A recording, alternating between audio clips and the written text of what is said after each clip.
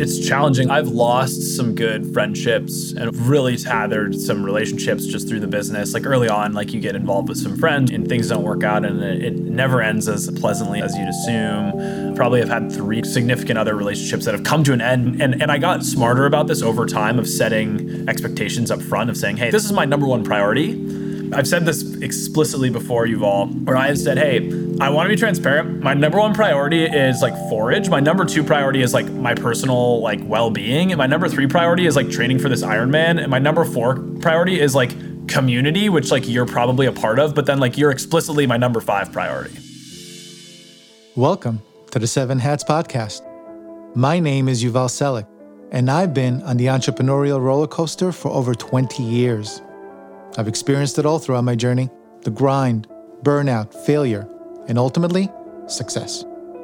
The turning point for me was realizing that building a successful company is meaningless if you neglect the other significant areas of your life. So today, I'm inviting you to join me on an adventure through those 7 areas, what I call the 7 hats. Every week, my guests and I will drop valuable insights and pearls of wisdom, helping, motivating, and inspiring you to get your 7 hats in order and deliver real impact with meaning. So let's get going. Welcome, 7 Hatters. In this episode, we speak with Parker Olson and dive deep into hats 1, 3, and 4, the soul, servant, and the entrepreneur, as we take a ride in the Forij van, cruising through the entrepreneurial landscape, fueled by dedication and a love for his product.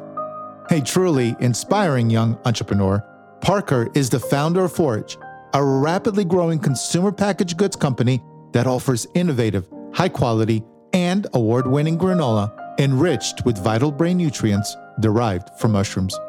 And the coolest part is that Parker's passion for his brand has led him to travel across the country in his trusty van, personally promoting his products and connecting with customers.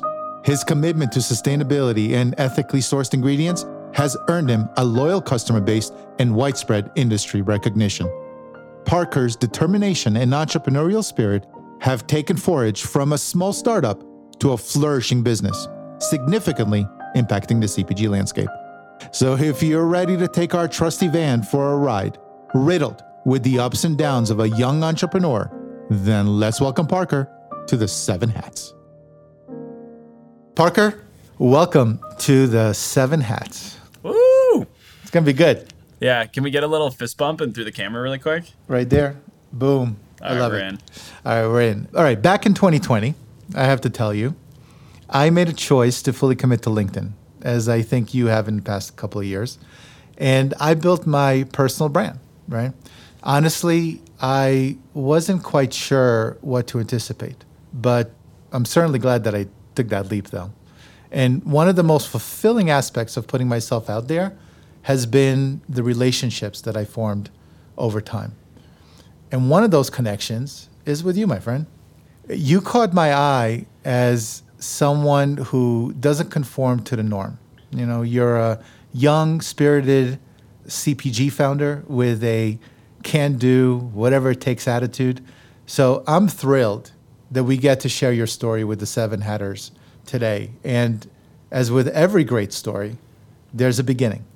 So, Parker, let's find out where it all started. Where were you born, and how was your childhood like? Yeah, I like that. We're diving into some psychological background here. We're gonna open up the doors and unleash the demons you all. I love it. You can just hear all the 7 Hatters like tune in right now to understand what kind of demons am I going to witness at this point. Yes. Yeah. As I slowly backpedal out of the frame. So I am from Massachusetts. I'm from right outside of Boston, a small suburb, an affluent suburb called Newton. I'm the youngest of 3 brothers. Grew up, my parents are from the Midwest, migrated east for a father's job. We're all 4 years apart in age group. And growing up, I would say, common characteristics that were defining or referenced. Talkative would probably be number 1. talkative or doesn't shut the fuck up. I think I think are synonymous here. And I think my parents, there were certain times where they definitely felt like I was annoying, but talking to strangers was in my toolkit since day one. Like I would talk to anybody and quite frankly everybody. And I would slide into random scenarios because I would just chat up anybody, and I like wasn't afraid to ask for things, right? So, we would go to baseball games growing up, and you can like go on the field, and so I would either just ask someone like who I saw had a wristband if I could walk in with them, or I would just hop the fence and go pretend to be part of their family. So I definitely was audacious, a light rule breaker, and I think part of that was A, being the third and probably not having like, a ton of attention early on. And I have a lot of energy. But B, my middle brother, whose name is Kyle, my oldest brother's name is Brendan. Kyle and I looked like very similar growing up. So early on, I was my sort of reference or my name to a lot of people were like, oh, like you're Kyle's brother. Teachers would call me that, like his friends, like family friends, right? Because he was above me in school. So like same teachers would see me and be like, oh, you're Kyle's brother, or like mini Kyle, right? And so I think I like suffered early on, and I don't know. I don't mean to speculate on my own past here, but I think I suffered early on as like this almost like imposter syndrome. Like I was just a clone of somebody else. And you've all, and I'm sure you've seen it, like, and I pride myself on it today of very much so being a unique individual and trying unique things and not following the path. And so who knows? Like it could be some deep rooted psychological principle. I'll pause. Do you have any commentary on that before I continue? I will ask though. So tell me about your brothers. Were they really successful as they were maturing? Were you compared to them in terms of just looks, or were they just super successful, great at sports, great at school, and you were just kind of falling behind and had to prove something? Yeah, no, that's a good question. Yeah. So we definitely all kind of, progressed along the same sports tracks, right? Like running was always a big sport. We all did swim for a while, like baseball. I would say my oldest brother, like he kind of latched on more to like hockey, and he was good at hockey, and neither of Kyle or I ever played hockey. So there was less comparison there. There was definitely more comparison between Kyle and I. And for sports that Kyle was good at, which he was pretty good at baseball. When I like started playing Little League, a lot of it, like I was taken as a top round, but I kind of suck at baseball. However, with that said, I was probably like the strongest runner growing up and swimmer. So I think I held my own in sort of my own capabilities and felt confident in and of myself. But yeah, there was definitely some competitiveness and always comparison there, right? Of like, oh, like how did Kyle play in the sport, or what was he doing, and versus what am I doing now? And coaches would always reference it. So there definitely was some of that. My oldest brother was also a really good runner, but there was just less comparison there because there was a little bit bigger of a gap. But you guys got along. It wasn't too competitive. Like, was it a good relationship between the brothers? No, I mean, my oldest brother was sort of like peacemaker, and then my middle brother would just trigger me all the time, and I would get super upset. I have vivid memories of chasing him around the yard with a baseball bat. I threw a rock at him once and hit him in the face, and he had to get stitches because he was triggering me. That sort of went away over time, but he enjoyed sort of triggering me and making a joke of me. But he paid for it a couple times. I think I pushed him out of a tree once, and then I hit him in the face with a rock. So he has a couple battle scars from the tantalizing me era. Are you guys close now, or what's the relationship look like now? Yeah, we are. I'd say I'm pretty close with like everyone in my family at this point, but yeah, especially my brothers. Like we all stay in touch. He, interestingly enough, and we'll maybe get to this, but he lives out of like a Sprinter van or like a full-time van, and he was building his van for 2 years. And 2 weeks before he was finished, I went out and I bought the Forij van and moved into it less than a week before he moved into his. And then everybody thought that he copied me, which I thought was ironic. So funny. Well, we won't talk about van. Just know that a van will be coming up in our discussion very shortly. So tell me about your parents. So how did they raise you? What were they doing? What was their skill set and job? Yeah.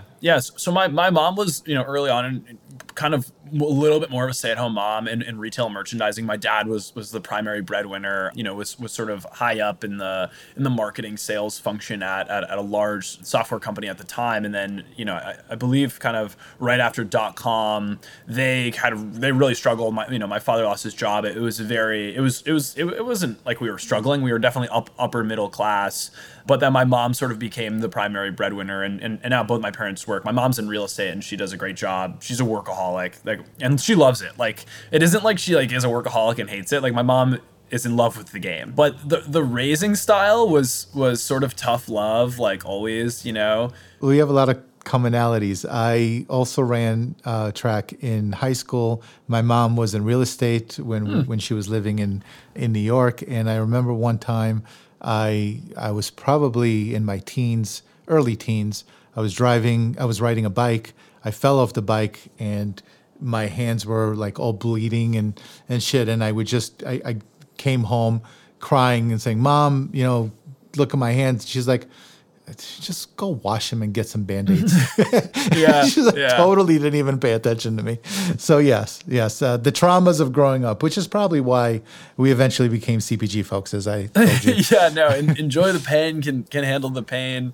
But that was sort of their general style, which, I think I looked back on very fondly. Honestly, because I think it built a lot of self-sufficiency, of course, into my nature, and I'd imagine you would, like you would agree with that. Yeah, you see, you're a creative guy and very social. What was the dream? You're in high school now, and you're kind of doing your thing, and that's where you basically try to figure out who you are, right? Initially, so high school and college.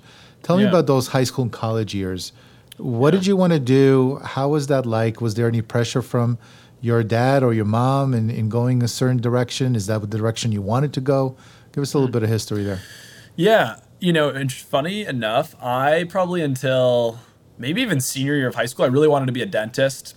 I kind of thought dentists had it made. I was like, look, you're making good money. You're a doctor. You kind of get to hang out. It's social. Like, you get to chat it up with people. It's a pretty straightforward job. Like, I don't think there's a whole lot you can mess up being a dentist.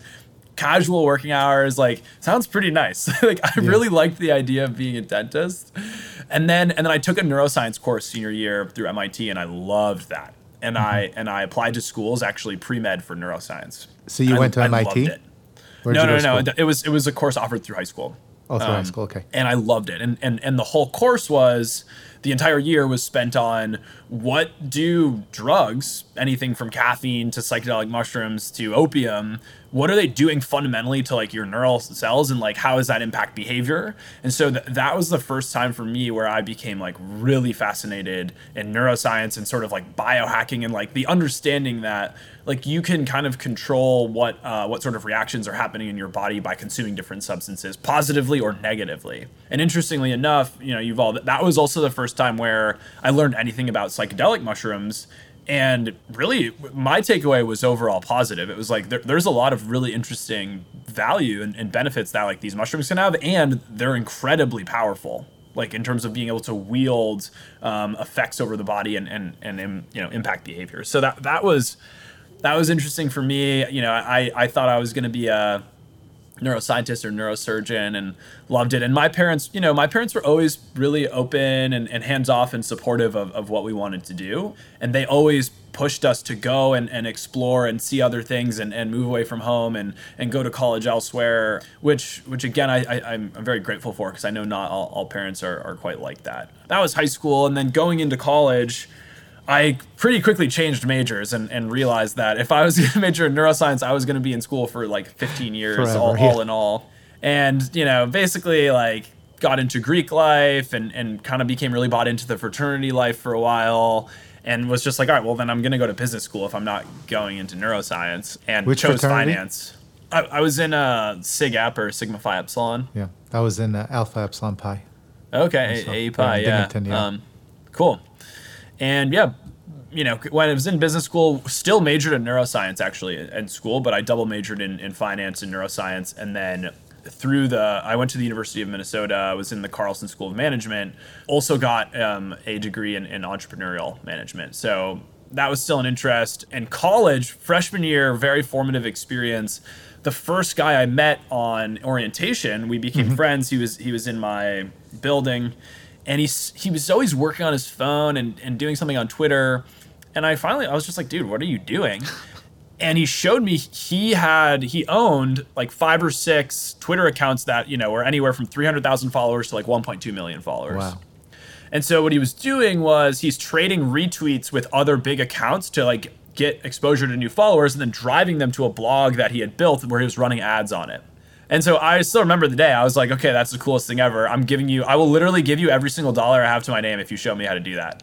And I gave him all my money. Like, I gave him $3,216. Wow. And I was like, fuck it, I'm in. I'm like, whatever, I've got nothing to lose. Like, this is awesome. Like, I'm all in. I didn't even second guess it. Like, I was like, this is cool, I'm in.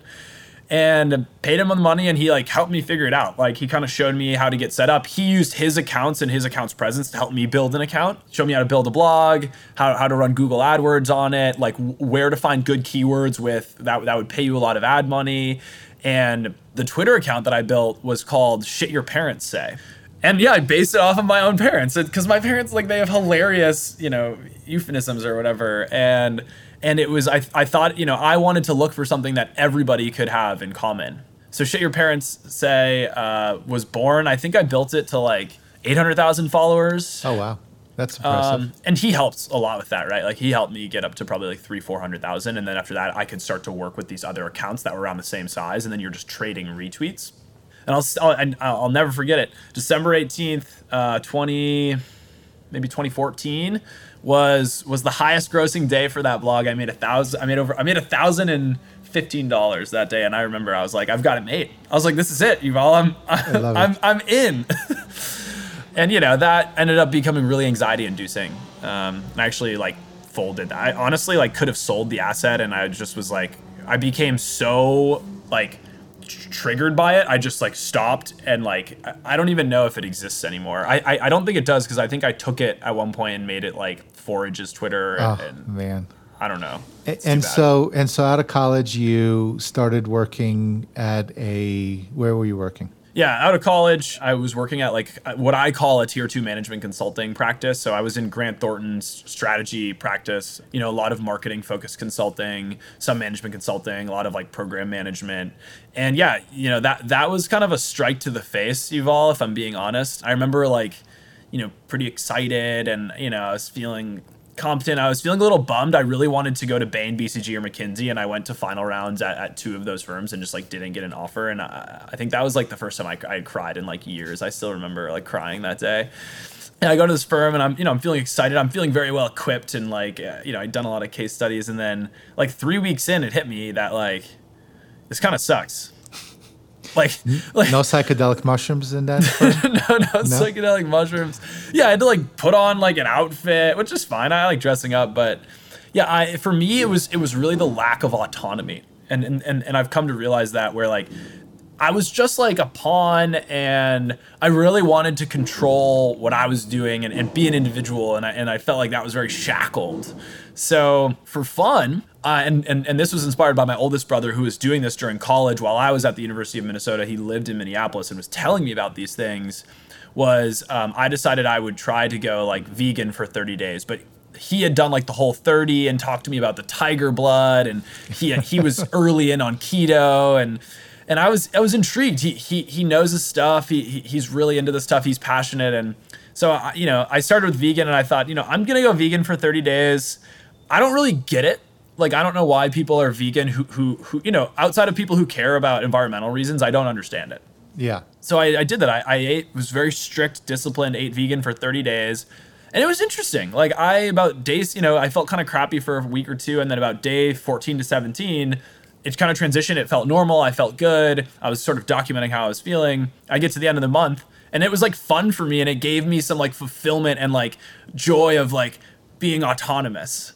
So I recreated that for 18 months, and I decided, then I went like Whole30, pescatarian, vegetarian, keto, gluten-free, like any sort of common standard diet you can think of, I did. And for me, it became this like fun game, this fun, like sadistic type 2 game with myself. I'm doing the sadistic type 2 game now with the lion diet. So I don't know if you've heard diet? Of that. The Lion diet is a carnivore diet. Basically, the strictest form is steak, salt, water, butter. Done. That's it. That's all you eat. Wow. Okay, cool. That's intense. But good for you. I got to be honest. It's probably one of the best forms of, or one of the best diets that I've ever tried, because if you're looking at sharpness, clarity, energy, vitality, that diet is incredible. But it's hard to sustain, of course. Yeah. Well, and so, yeah, for me, like, and I'll touch on this a little bit after, but I started training for an Ironman during these 18 months. And part of that was honestly to make friends. Like, I'd met some guys who I thought were cool, and they were like, we're doing the South Ironman, you should do it. And I was like, okay, cool, I'm in. And my takeaways from these 18 months were like, I want to just like have like a diet or a nutritional regimen that is sustainable, because a lot of them you can feel really awesome, but they're not super sustainable. And for me, like I was looking for something that I like just wanted to latch onto. Yeah. The number, and these are in no order, but like another takeaway was like whole food eating generally was like those diets were really positive. Where it's just like super clean, whole food, fruits, vegetables, meats, fish. And then the other one was the month where I supplemented. So 1 month towards the end, I kind of ran out of like, sort of, I guess what I would call commonplace diets. Yeah. I supplemented like exclusively with these functional or medicinal mushrooms that I had been hearing about, and got off of like everything else, and was really diligent. And that month was like an incredible month. Wow. Which sort of, starts to inspire and a little bit about Forij, which is the brand that I started. But I, from there, dove really into the research and kind of, it sort of reignited this interest and this love and this passion for neuroscience, and started reading up on all of these mushrooms and all the awesome capabilities that they have and awesome benefits they can have for the body. I joined our local mycological society, which is the largest mycological society in North America. I got into mushroom foraging. I sat on the board there for 2 years and became compelled and like really enticed by like mushrooms, all the above. Like, I love mushroom foraging. Like, I like mushroom supplements. Like, I'm pretty open about being an advocate for psychedelic use medicinally. And I just became so enthralled by mushrooms and felt like there are mushroom nutrients that can help address mass health concerns. Like, how do we get these into people's diets? And that was sort of like the beginning ethos for Forij. How did you come up with the name Forij? It's a cool name. Yeah, so forage, like mushroom foraging, like it sort of is a play on words of like, basically mushroom foraging, and also like seeking your own provisions. So like it talks to the ethos of really trying to stay like clean whole food ingredients, which was one takeaway from the 18-month experiment, but also like mushrooms and like mushroom nutrients. And what did you do with the mushrooms? I mean, you're not just selling mushrooms. Like what kind of product did you create, and how did that come about? Yeah, so early on, I was making my own tinctures, my own supplements. I was like hanging out at the apothecary, which was quite funny. And, I tried a lot of the early products. Like I was getting targeted with mud water ads. So I tried mud water and I tried Four Sigmatic, and I just didn't love them. Like I wasn't like, I was willing to consume them, but whenever I would rave about it to friends or people in the office, I'd bring it in. And people were like, it's just doesn't taste good. And so it was a good like early learning for me that, people aren't going to eat something or consume something that they don't really enjoy. And so for me, I started looking for ways that I could supplement with it in a way where it would taste really good. And that was around the same time where like Ironman training was picking up, and I was just like trying to dial in like a daily regimen of food. And every morning I was really into oatmeal at the time. And so I started making this like overnight oats with these mushroom powders and extracts, and got it to taste really good. And I was like, oh, this is really cool. I'm going to eat this every day. And then that like evolved a little bit into a granola that was like more like shelf stable. And a friend's sister at the time was helping me like develop the recipe, and she had a killer granola recipe that like we kind of adapted into our V1 products.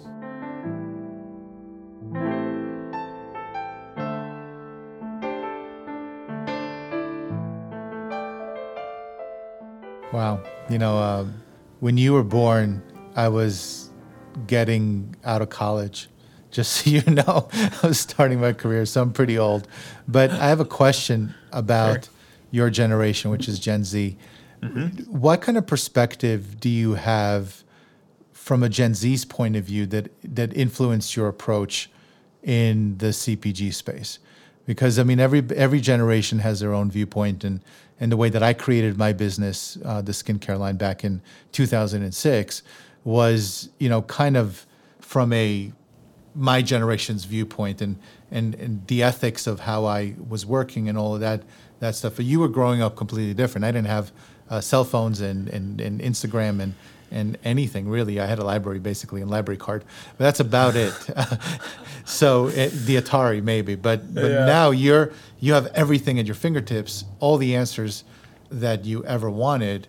How did that influence you as you're growing your business? I think for me, it gives a sense of like anything's possible a little bit, or like anybody can do anything. Like, and I don't know if I'm unique in thinking that. I wouldn't say I'm like super average run of the mill, like Gen Zer in a lot of ways. I think I have some alternative thoughts. Mm-hmm. But yeah, I feel like it was like, okay, like you can bring any product to any market, like through any channel. Like that's how I genuinely feel about the space to a degree. It's like you could go and bring a hot sauce to the office space market, like only advertising on TikTok to office managers. And like, you could probably go figure that out, And so to me, it almost makes it more overwhelming because there's so many channels and there's so many opportunities in markets where like it feels like the opportunity is sort of endless, and you have to take the approach of like, of defining the scope and like being careful about that. And I feel like I've struggled there, honestly. And I think a lot of people have.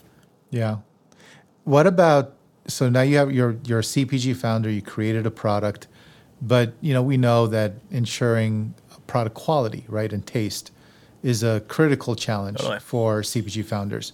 And you knew that early on when you were formulating your product, and obviously, got granola involved. The reason, though, is customer retention, right? Because you need to have a tasty product because customer retention depends so heavily on the shopper's satisfaction, right, with that initial purchase. Can you describe the journey of creating Forij's distinctive granola recipe, right?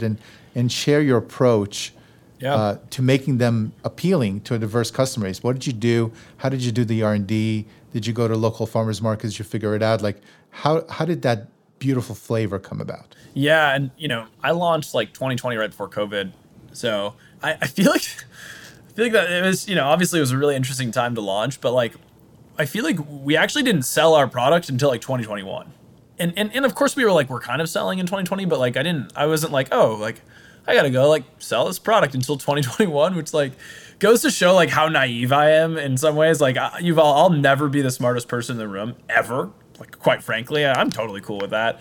I would prefer to like build an awesome network of people who are really smart and then help them out. And then also like when you need help in their expertise, they can help you, right? That's the right approach. Never be the smartest person in the room. That's a good thing. I'm glad we're on this It's not a bad thing. It's a good thing. Yes. And so early on, I was like, well, so a little bit also about the origin story is I was sort of making it for myself, and I was like, ooh, this is fun, and I was excited. And anything that excites me, I'm just gonna keep pulling on a thread. Like the other day, I like saw a plant on the ground that somebody had thrown out the window, and I was like, ooh, like I'm gonna help this plant. And then I went and planted it, and I was like stoked on it. And now I just bought another tree to plant. I'm just like, you just gotta follow the lead.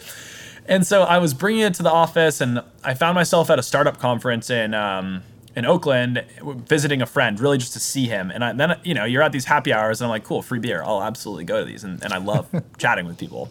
But everybody was asking, like, what are you working on? Like, what are you building? And I wasn't building anything. I was just like fucking around with mushrooms. And so I made it up and basically said, hey, I'm building like the first mushroom-based product or the mushroom product or something. And 9 out of 10 people looked at me and were like, it's not tech. I really don't care. And one guy who's an angel investor was like, that's really smart. I think mushrooms are really legit. I think you're at like really ahead of the curve here. And the guy who put on the show, Sam Parr is his name, like he would love this. So he introduces me to Sam Parr, and all these other people are like suckling for his attention, standing around him. And this guy cuts everybody else off and is like, you need to talk to Parker, like he's into mushrooms. And then Sam's like, okay, pitch me. And I made it up on the spot and was just like, it's a granola product and it's got mushrooms. And he was like, okay, cool. Like sounds cool. Like here's my card, like send me the deck. And so then I went home, and by that time I was just messing around on flavor for myself and at the office. But then we got a little bit more scientific with it with my friend's sister, and we were like A/B testing batches, like mini batches in our kitchen oven, where it was like there'd be 8, like we would set up 8 different segments on a pan, and like each segment would have like a different flavor or a different factor, and then we would try them, and then we'd find 2 or 3, and then I would go to the gym because the gym was still open during COVID at this time, and I would do blind taste tests of our product versus Purely Elizabeth and Kind. So Nice. I'd be like, in the middle of a set, like put the bar down, and then I'd like walk up to the guy next to me and be like, "What's up, dude? Like, you mind doing a blind taste test? Like, I swear there's no drugs in here." Like, and Just psychedelic mushrooms. That's about it. Yeah. Honestly, I don't even think I like told people about the mushrooms because I think I tried early on and people were scared, and yeah, I think I was like kind of just. Honestly, yeah, it probably wasn't best practice. And then, collected a lot of data, and it got to the point where like some flavors we had were like consistently beating these other big selling products on flavor. And so it was like, okay, like we're winning these flavor tests, and we have this cool added ingredient that I really believe in. Like it feels like we're onto something. And then yeah, we started making it a little bit more. We were like making it in a local pizza oven, like at night at this cafe, and it was like burning product. And we started selling it early on. Our first client was the Seattle Bouldering Project, like on their menu. And for me, I didn't really I didn't even think about selling. But after I had like pitched Sam Parr and he told me to send me his pitch deck, one of my skills is PowerPoint from consulting. I put together a pitch deck, and I'm like, okay, I better go start trying to sell this. And I didn't even think about how to sell it, but my first thought was 2 cafes to carry on menus. So then I just started trying to sell it. And then that evolved over time, and we were baking it, and we moved to a co-packer, and we've iterated on the recipe for like 2.5 years, Wow. Of course, slightly tweaking, and ran into rancidity issues and shelf life issues and All of those problems. Yes. Yeah. And what did you ever do farmers markets? So farmers markets were not open during when I was really like when you were building. Yeah. And so for me, I feel like that part kind of got skipped, which is too bad because I think where I was at the time in farmers markets, I think I like really would have enjoyed them. Last summer we hit a couple here locally. I'll do one every once in a while, but honestly, Val, it's kind of sad. I feel like I really don't enjoy them, and like they suck energy out of me now. And so I don't do them anymore, which I bet I know is kind of sad. And I feel like maybe you're not expecting me to say that. Well, no, I mean, it's a great segue because, the reason that you caught my eye on LinkedIn is your promotional strategy, right? Because it's one thing to be stationary at a farmer's market for a couple of hours, but your promotional strategy is literally one of the best that I've witnessed, and that's saying a lot. I've witnessed a lot. Thanks. You're the guy with the van, traveling the country, handing out, sample. I mean, how cool is that? And tell us about the story, right, of your journey. How did you think of the van? What was the journey across the U.S.? Do you have any other strategies that you're working on, or is that kind of the main strategy? Give us the stories. That should be fun. So I'm building Forij now, and I've got this pitch deck out. I'm trying to sell it, and we're ordering ingredients like 50-pound bags, and it's starting to develop and kind of get out of hand a little bit. And I'm just having fun. Like I'm enjoying myself. Like this is fulfilling. Like it's exciting. I have autonomy, and I'm sleeping on half of my bed in my room now because the other half has like ingredient or like finished good or like a sealing machine. I don't fucking know. And so my mental health was spiraling. And so towards the end of this 18-month experiment, I lived outside for like 3 months one summer because it was like, oh, this would be fun because I'm just like running experiments on myself. And fuck it. Like, why not? Like, why don't people sleep outside? So I moved into a tent in the backyard, and that was fun. And then I was back in the room. And I'll still remember, it was like March 17th. I was on a call with a client, and he was super cool. He knew about Forij. All of my clients in consulting all knew about Forij and like were super supportive. And during that call, I started building the tent again because I was like, I need to do something about my mental health and separate my like sleep, which is so important in work. So I moved outside into a tent into my roommate and I's backyard. We like set up a deal. I had to like buy an extra mini fridge so I could like keep it outside or something. I don't know. It was stupid. Yeah. And I lived outside in the tent.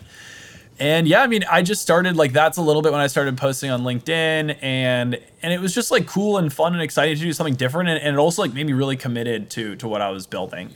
So it also, and probably more importantly, opened my eyes to like, again, like a lot of people are just sleeping in beds because that's what everybody tells them to do. Like, well, why are we doing that? Fuck the beds. We're all going outside tonight. Yeah, exactly. I got some of the best sleep I think I'll ever get sleeping outside. Like, just was like cold and like quiet and dark. Yeah. And I really liked it. So at that point, we're like, I start to realize like you kind of need money to build this business. Like I start to realize that a little bit. And as we're raising money, I'm like, look, like I'm realizing that like COVID is a thing, and some guys that I was pitching started their own business, and they were old school sales guys. And I, on a call, I'm like, look, like I'm so committed to this brand, and I'll actually share this, Yuval, because I think you'll find this funny. And I have some good friends who still make fun of me about this. I was like, I am so committed to this brand. Like, I don't even buy new underwear because I put my money into this brand. Like, I'm not willing to buy new underwear and my underwear is like ripped. Like, I put my money into the brand. Like, I sleep outside for the brand. Like, I will live out of a car and drive around the country if I have to go bang on these grocery stores' doors to get our product into stores. And that like revved them up. They were stoked on that. So, I don't know how many guys are listening and be like, I haven't bought underwear in like 10 years. I don't know what he's talking about. Who cares? Well, there was some gnarly underwear. Like I may have some photos somewhere, and it's funny, Yuval. I started seeing a girl at one point, and I just remember there was a day where I went and bought new underwear. Let's just like put it there. Yeah. We can keep it at that. Anyways, and so and to me as well, and part of what I love about Forij is that I've also leveraged Forij on a personal level to like live the life I want to live. Like it enables my lifestyle in a lot of ways. And it also allows me to like be absurd in public and just like, I feel like I kind of like trolling people a little bit, but I also like social experimentation. And so like part of the reason of like, oh, like I'll go like sample product like in crazy places is, to me, that is fun. Like I thoroughly enjoy doing it because people are like so taken aback. And then Forij just justifies me doing it. I'm like, oh yeah, I'm just doing it to build the brand. Like, fuck, sure, I'm doing it to build the brand. I'm also just doing it because I'm like, need to have fun today and like entertain myself. I love that. But so back to the van, part of, on my bucket list, it's always been to live out of a van for a year. So that was part of it as well. I was like, cool, I'll get to live out, like, I'll figure out a living situation. I'll get to live on the road for a year. It'll be building this business. It'll be really unique. It's a better way to get in front of people. Like, this is a win-win-win scenario. And so I originally bought like a rooftop camper I was going to put on my old car, and it, like pops up. Yeah. And it would have been fine sleeping. It would have been really tight in the car. I would have really struggled, I think. And then just last second, 2 weeks before I left, I got word about this like Japanese importer, and there was a really affordable Japanese, pop-up camper van. And it was a 1995. It was born the same year I was. I was like, fuck. I was like, this is perfect. Like, it's affordable. I was like, I'll get the branding on it. Like, it's got more space. Like, this thing's cool. And the day I picked it up at like 8 p.m. I dropped it off to go get wrapped in the Forij wrap. I picked it up the next morning, got in it, and left. And that was it. Like, I'd never driven it. The wheels on the other side of the road. Didn't know how it worked. I had like a mattress that I thought would work up top. It didn't. I had to like buy scissors from a CVS one night and cut it in half and like put it up there. It was like a fucking nightmare. Are you alone or somebody driving with you? Yeah, I was completely alone. Yeah, and I spent 10 and a half months in that van, driving around the country, figuring out how to live in it, and just like, we had opened up some distribution, so I was sampling product. I was opening up different retailers. I was showing up at like buyers' addresses that I had because like people were working from home, and so like people would give their home addresses to send samples to. So there were a couple instances I showed up at addresses and it wasn't the buyer's address. It was like the buyer's parents' address, and the buyer was no longer there. And they were like, "What the fuck are you doing here? Who are you?" Oh, that's so funny. So is there like a really memorable experience that you want to share in your journey? Like something that really sticks out? I mean, that I have PTSD from that journey, you all. I'm not even like gonna mess with you on that. I mean, there were so many awesome and wonderful things that happened, and great people I met, and strangers I interacted with, and just like really cool like niche experiences. Like one I'll list as a good example, and then I'll tell you about some bad ones that are more interesting. Was like a woman had a bad interaction with one of our products. It had like gone rancid. We were having some product quality issues, and she emailed our account, and she happened to be near where I was in the van. And so I just showed up at her house and like told her, I was like, I'm driving over. And she knew we were based out of Seattle and I was somewhere in California. And I showed up and she like triple took it. She like could not believe that I was there. And she like was just like shook. It looked like she had seen a ghost and like was so thankful. And she like hugged me and I gave her some new product. And during COVID with like the local kids on our block, they all painted rocks together. I don't know. It was cool. And she was like, I'd love for you to have one of these rocks. Like it would mean so much. And I found this really cool Where's Waldo rock that I keep in the van now. And it's just like those like really cool one-on-one connections where you can see it in someone's eyes that like you really just like made their day. And it's just like such a cool connection one-on-one. So there was a lot of stuff like that. And then, I mean, I got bed bugs in the van at one point. Man. It was a like? Nightmare. So what happens when you have bed bugs? I also like froze one night in the van. Like I like full frost inside on my sleeping bag on my face. But what happens when you get bed bugs? Like you have bites, or does you get allergic reaction? Yeah. What? Yeah, like I had bites along my leg and was like, oh my God. And then I like slept at a friend's one night and I like cleaned everything and was like, okay, I'm probably good. And then I went back and like more bites. And then I got it fumigated and it was like all good for a little bit. But I had taken some possessions out because the fumigation can like destroy things.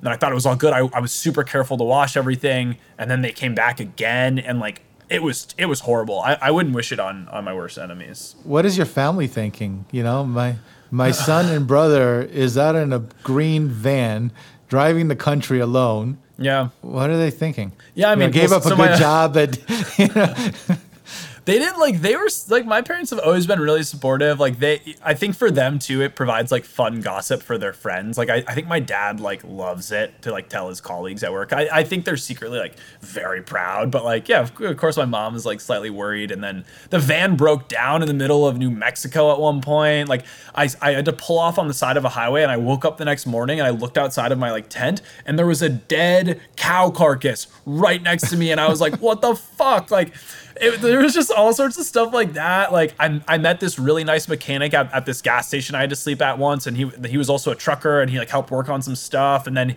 like he was like, man, like you should really smoke some weed with me. And I was like, no, I'm not smoking weed, dude. Like I'm so stressed out about everything.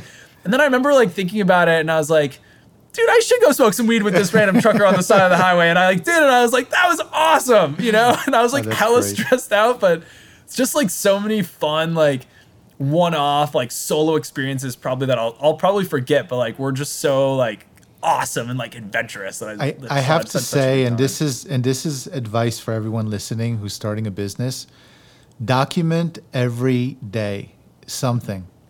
Don't leave it to your imagination to remember or to your mind to remember, because ultimately there's going to come a point where you look back and potentially maybe write a book or a memoir or something in that nature. I know Mike Fata wrote a book recently called Grow. And the journey is so powerful. And I remember some of the journey. I don't remember all of it, but when we were building our company, it's just the best. When you first start a product, like before you get even into retail and you're building your brand and you're going to raise funds and you're speaking with people and you're sampling the product and there's R&D and you just come up with this awesome product, and the first time you see it on the shelf and the first time you have an end cap and all of these firsts, and the relationships and the day-to-day roller coaster ride from getting so excited because you get a PO and then super disappointed because you got discontinued from that same PO 4 months later. It's just like, it's just really, really a once-in-a-lifetime journey that if you don't keep track of, you're going to regret. So whatever you remember right now, put it down on paper. You're going to thank me 10 years down the line. Yeah. Guaranteed. Honestly, like getting on LinkedIn, part of it for me, Yuval, was like, I'm treating this as a journal. Yeah, like, exactly. I now have it all, like a lot of it documented. Like that story I just referenced, I've talked about on LinkedIn before. And I remember, and I do keep sort of like a memoir type notes where I'll write short stories of things that'll happen to me in life that I really like. But I'm not as good about, I don't think anybody's as good about it as they really want to be, or I think most aren't. But yeah, I think what you said is super spot on. Like there are memories I would just like kill to have like ton of detail on. Probably like more detail on stuff in the tent. Like there was like a loose murderer out one night in the tent, and like I remember there was helicopters going, and my neighbors were like, "Dude, get out of the tent." I was like, "It's fine. Like I'm totally fine." He got arrested like 3 houses down. Oh, like man. It was awesome.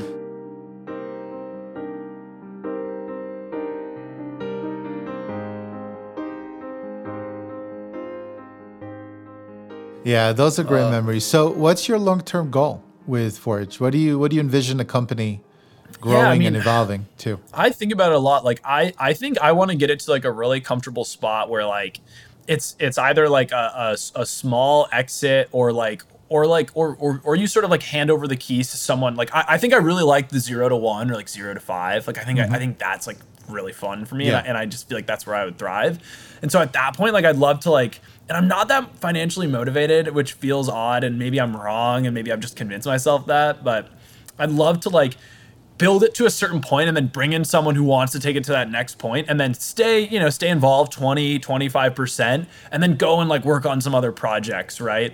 I think that is like what really excites me. I really like projects. I like that like 0 to 5 range. And so as I've been asked that question like 1,000 times and probably given 500 different answers, I feel like I've like actually started to think a lot more about it.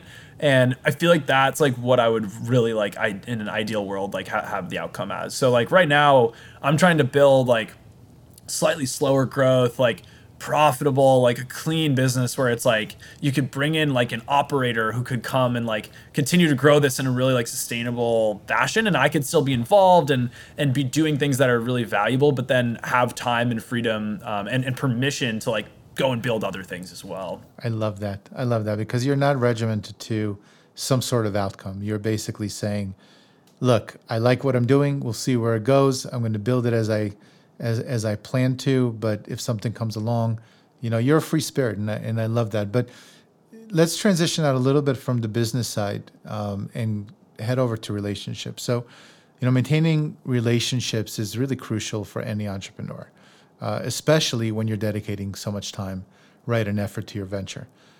Could you share some insights that you've gained about nurturing both family and non-family connections? So discuss maybe some lessons that you've learned along the way.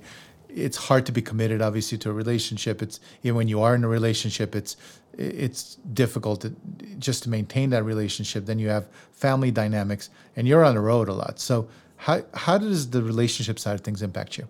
Yeah, I mean, it's challenging. Like I've lost some good friendships or like really tethered some relationships just through the business. Like early on, like you get involved with some friends or something and things don't work out, and it never ends as pleasantly as you'd assume. Probably have had 3 different relationships that have come to like significant other relationships that have come to an end because, and I got smarter about this over time of setting expectations up front of saying, hey, this is my number one priority. And I remember saying, I've said this explicitly before, Yuval, where I have said, hey, I want to be transparent. My number one priority is like Forij. My number 2 priority is like my personal like well-being. And my number 3 priority is like training for this Ironman. And my number 4 priority is like community, which like you're probably a part of, but then like you're explicitly my number 5 priority. And they never listen. Well, exactly. It's like all good, They're like, oh, I totally get it. And you're like, okay, I don't think you do, but like, and like several times, like I was dating a girl, and I was like, I'm leaving to go on the road in 3 months, and she's like, I know. And I'm like, okay, like we're probably gonna end, and she's just like, yeah, no, like it's cool, and I'm like, okay. Like it doesn't matter. And then you get to the point and she's like, I can't believe like you're leaving. Like you're actually leaving and like we're not going to be together. And I'm like, yeah, like I've been trying to be transparent about this. And like, thankfully this girl and I are like great friends today. And she's actually started she has a really cool product she's working on, but that's another story. I've had girls who have messaged me and said like, hey, like, are you ever going to spend time with me? ? And that was a good indicator that probably wasn't going to work. There's been a select few of other founders that I've really like we're friendly with, and then it's really eroded. And I don't know, I think part of Yuval, and I don't know if you've seen this, but part of being super public on some of these platforms is like, it can create like perceptions about you. And there was a founder who like his brand's way bigger than my brand. And like we were catching up one day and he was telling me just how upset he was and kind of depressed and how he just sits in front of his screen on doing Facebook ads all day. And I'm like, dude, you got to get out there, like go like enjoy this. Like this, you should be trying to enjoy this. And he got like really negative and he was like, fuck you. Like you don't know better than me. Like our business is 10 times bigger than yours. Like, and I was like, okay, man, like didn't mean it like that. I was just like worried about your mental well-being.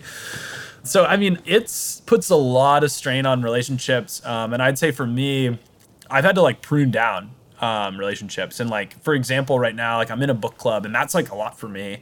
And there's a girl who I'm good friends with in the book club, like good friend of mine. Her name's Jen. I don't know, maybe she'll listen to this. And I feel bad because like we like have common interests and like people in the book club and like want to hang out. And I'm like, no, I can't hang out because I'm working. And like I have to prioritize the time towards work. Like I would love to come, and I like all these things that are going on, but if I'm not disciplined, like things start falling through the cracks, and then that's where like I get mentally anxious and like my mental well-being collapses. Well, welcome to the club, because most people don't understand what it takes to run a business, and they feel, they look at the glitz and the glamour, and they see the celebrities out there who have made it, and they feel like, hey, I'm just going to start a business. But what they don't understand is the sacrifices that you have to make in order to make a good business run. And it's hard, even if you make the sacrifices, which we did in our first business and failed, it doesn't stop. And that's the one thing. Are there any regrets that you have? Yeah. I mean, regrets, that's tough. I mean, I'd say definitely like mistakes and like relationships I burned and like just didn't handle the right way. And I think there's just a lot of like naivety. And I think early on for me, that was happening because I was so indexed on the outcome and the potential financial gain, and kind of listening to my friends and being like, whoa, like entrepreneur, like you're going to be so rich or like cool or whatever, or big or whatever. And I think after I changed my, like a lot of my viewpoint and perception, like I'm a huge, like trust the process guy, love the process. I don't care much about the outcome. I know that sounds silly, and maybe I'm lying to myself, but I think since I've changed that framework, like I like now operate out of this feeling of like, okay, I would never want to like, I don't care how bad someone messes up on our team. Like I would never shame them or make them feel bad about it. Like, or like get upset, because it's just not going to be helpful in the long term. And like, let's just work on this together, and like, we'll fix the problem together, and like, no one's going to die, Yeah. And so I think taking that overall approach has been really helpful for me. And similarly, like, I like how you frame that question, because I try and frame that whenever things are coming along, personal or professional. It's like, would I regret not doing this? And if the answer is yes, then I should do it. What is the one habit that you think led to your success today? That's a good question. I think I'm incredibly disciplined about time and like, task management.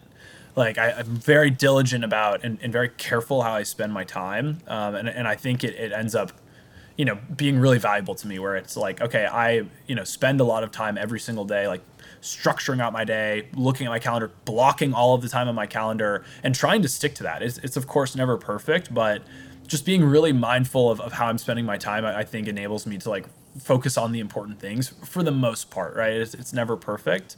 Just feel grateful that I've learned about some of these ways to help hold myself accountable. That's awesome. Discipline is definitely a good one, whether it's discipline of time or behaviors.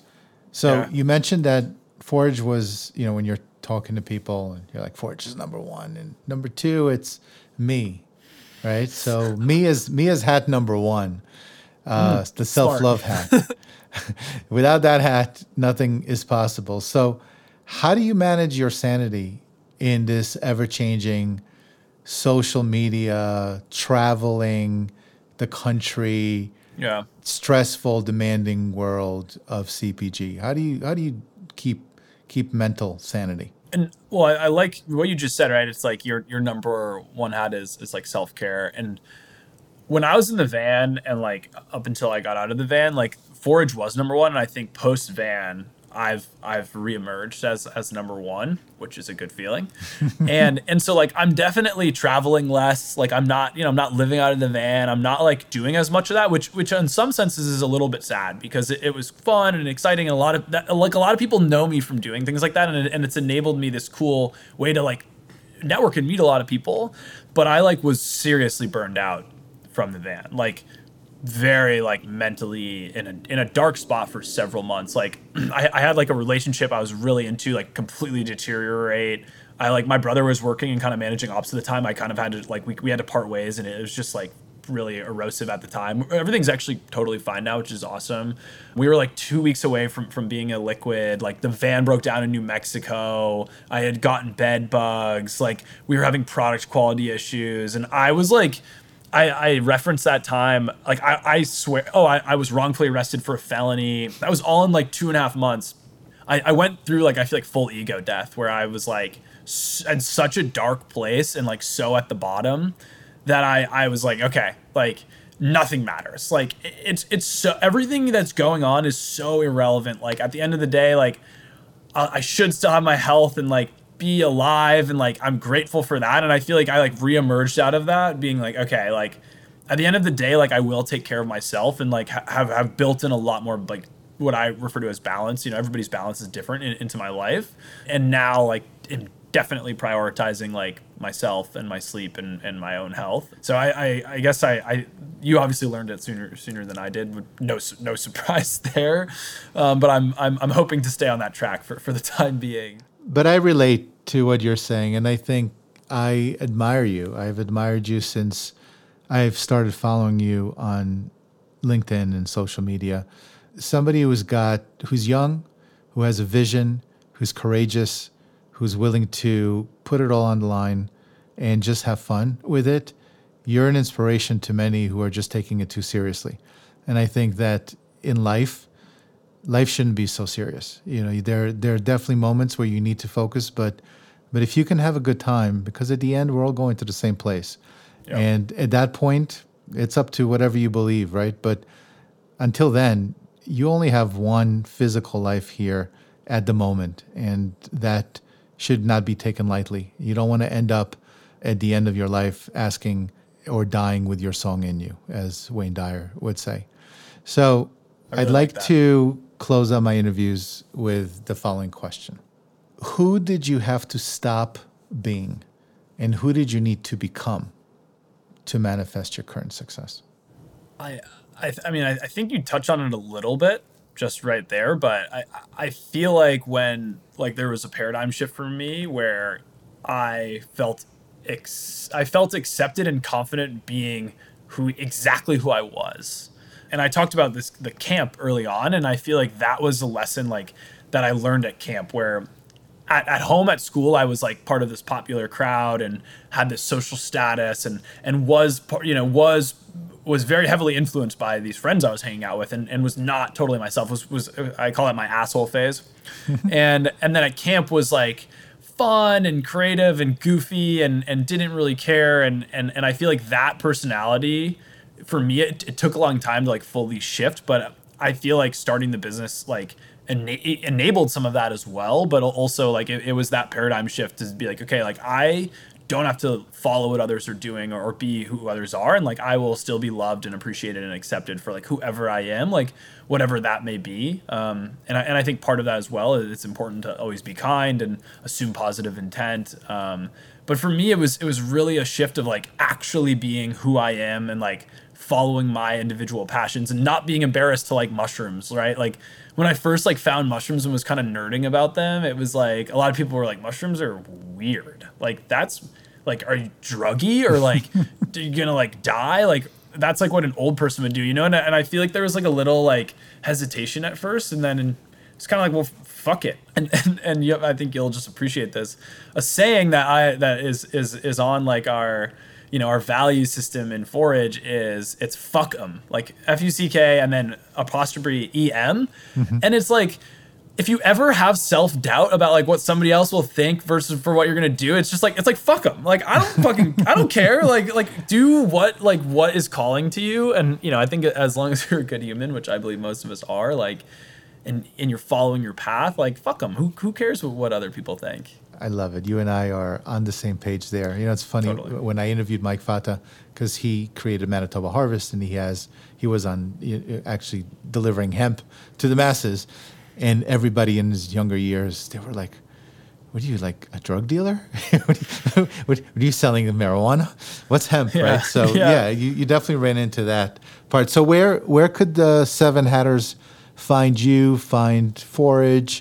Tell us a little bit about how they can connect with you. And it's funny because I was just reading up about that kid who sent you an email, or the mother of the kid sent you an email stating on how you impacted her kid's life and how she fell in love with your product and asked to, for you to send her some product or send her a note. Sponsor's Yeah. birthday. So what happened? What did you do with that? Just before we get to the where can we find you? I love stuff like that. To me, stuff like that makes it all worthwhile when you can have this like cool impact on someone's life. And it was a father reached out and his kid and him found our products at Sprouts, and he was like, I don't know what to tell you, but like, my kid is obsessed. Like, he like loves your branding and he loves the product, and like we're stoked on it because it's like healthy, and he's never been so into anything. Like, this is like his phase right now. Yeah. And they're like, so his birthday's coming up. We were hoping like maybe you could like drop him some product or write like a note. And so we like, I reached out to other brands in Sprouts, and we got Sprouts involved, and we sent him this huge care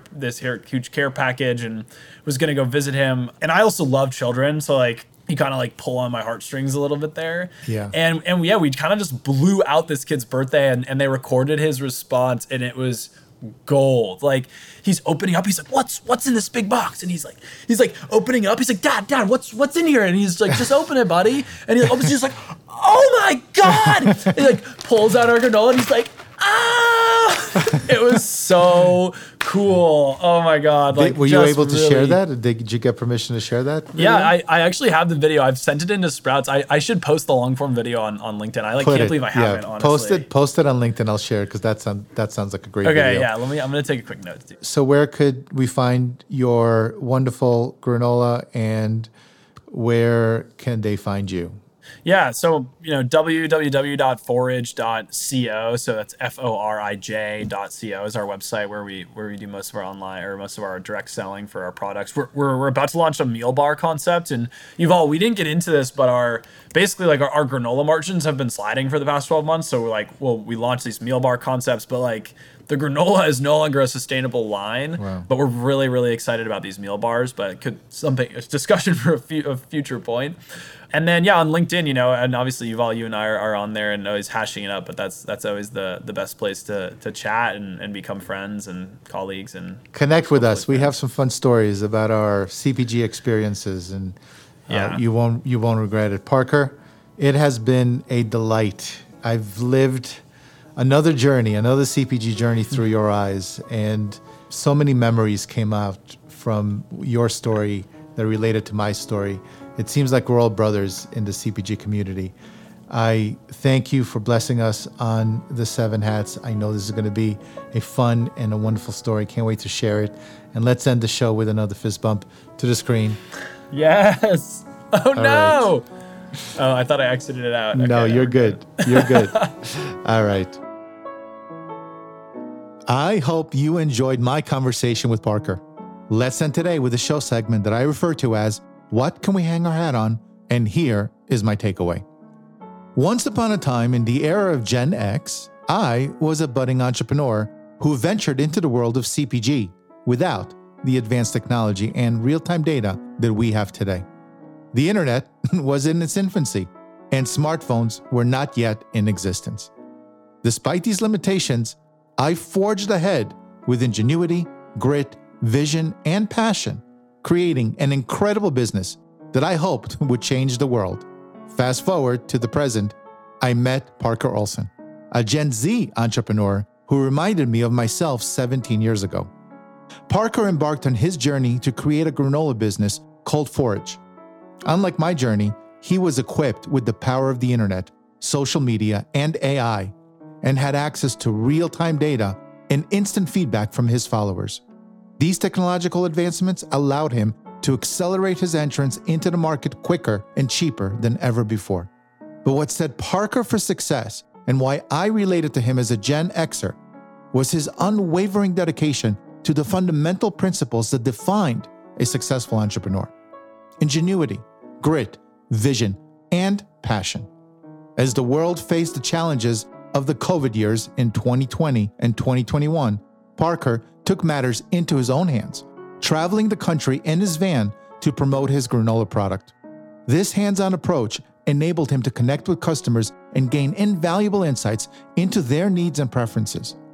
His commitment to sustainability and ethically sourced ingredients resonated with customers, earning him a loyal customer base and widespread industry recognition.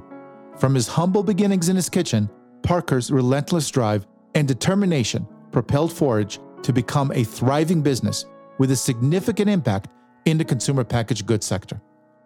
The story of Parker Olson and his granola business Forij reminds us that although technology and information access have evolved, a successful entrepreneur's core qualities remain the same across generations. Through these timeless values and the smart use of modern tools, today's entrepreneurs can make their mark on the world just like every generation past by embracing the fundamentals, adapting to change, staying customer-focused, becoming resilient and resourceful, striking a balance to avoid burnout, and most importantly, believing in yourself. Confidence in your vision and abilities will set you free and provide the greatest chances of success on your journey. I want to thank Parker once again for joining me so that we can all benefit from his wisdom. And until next time, if you found this episode helpful, please hit that subscribe button and tell other entrepreneurs out there what value you received from it so that we can attract even more high-quality people into our 7 Hats community.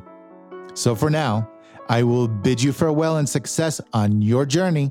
And until next time, my name is Yuval Selik, and I tip my hat to you.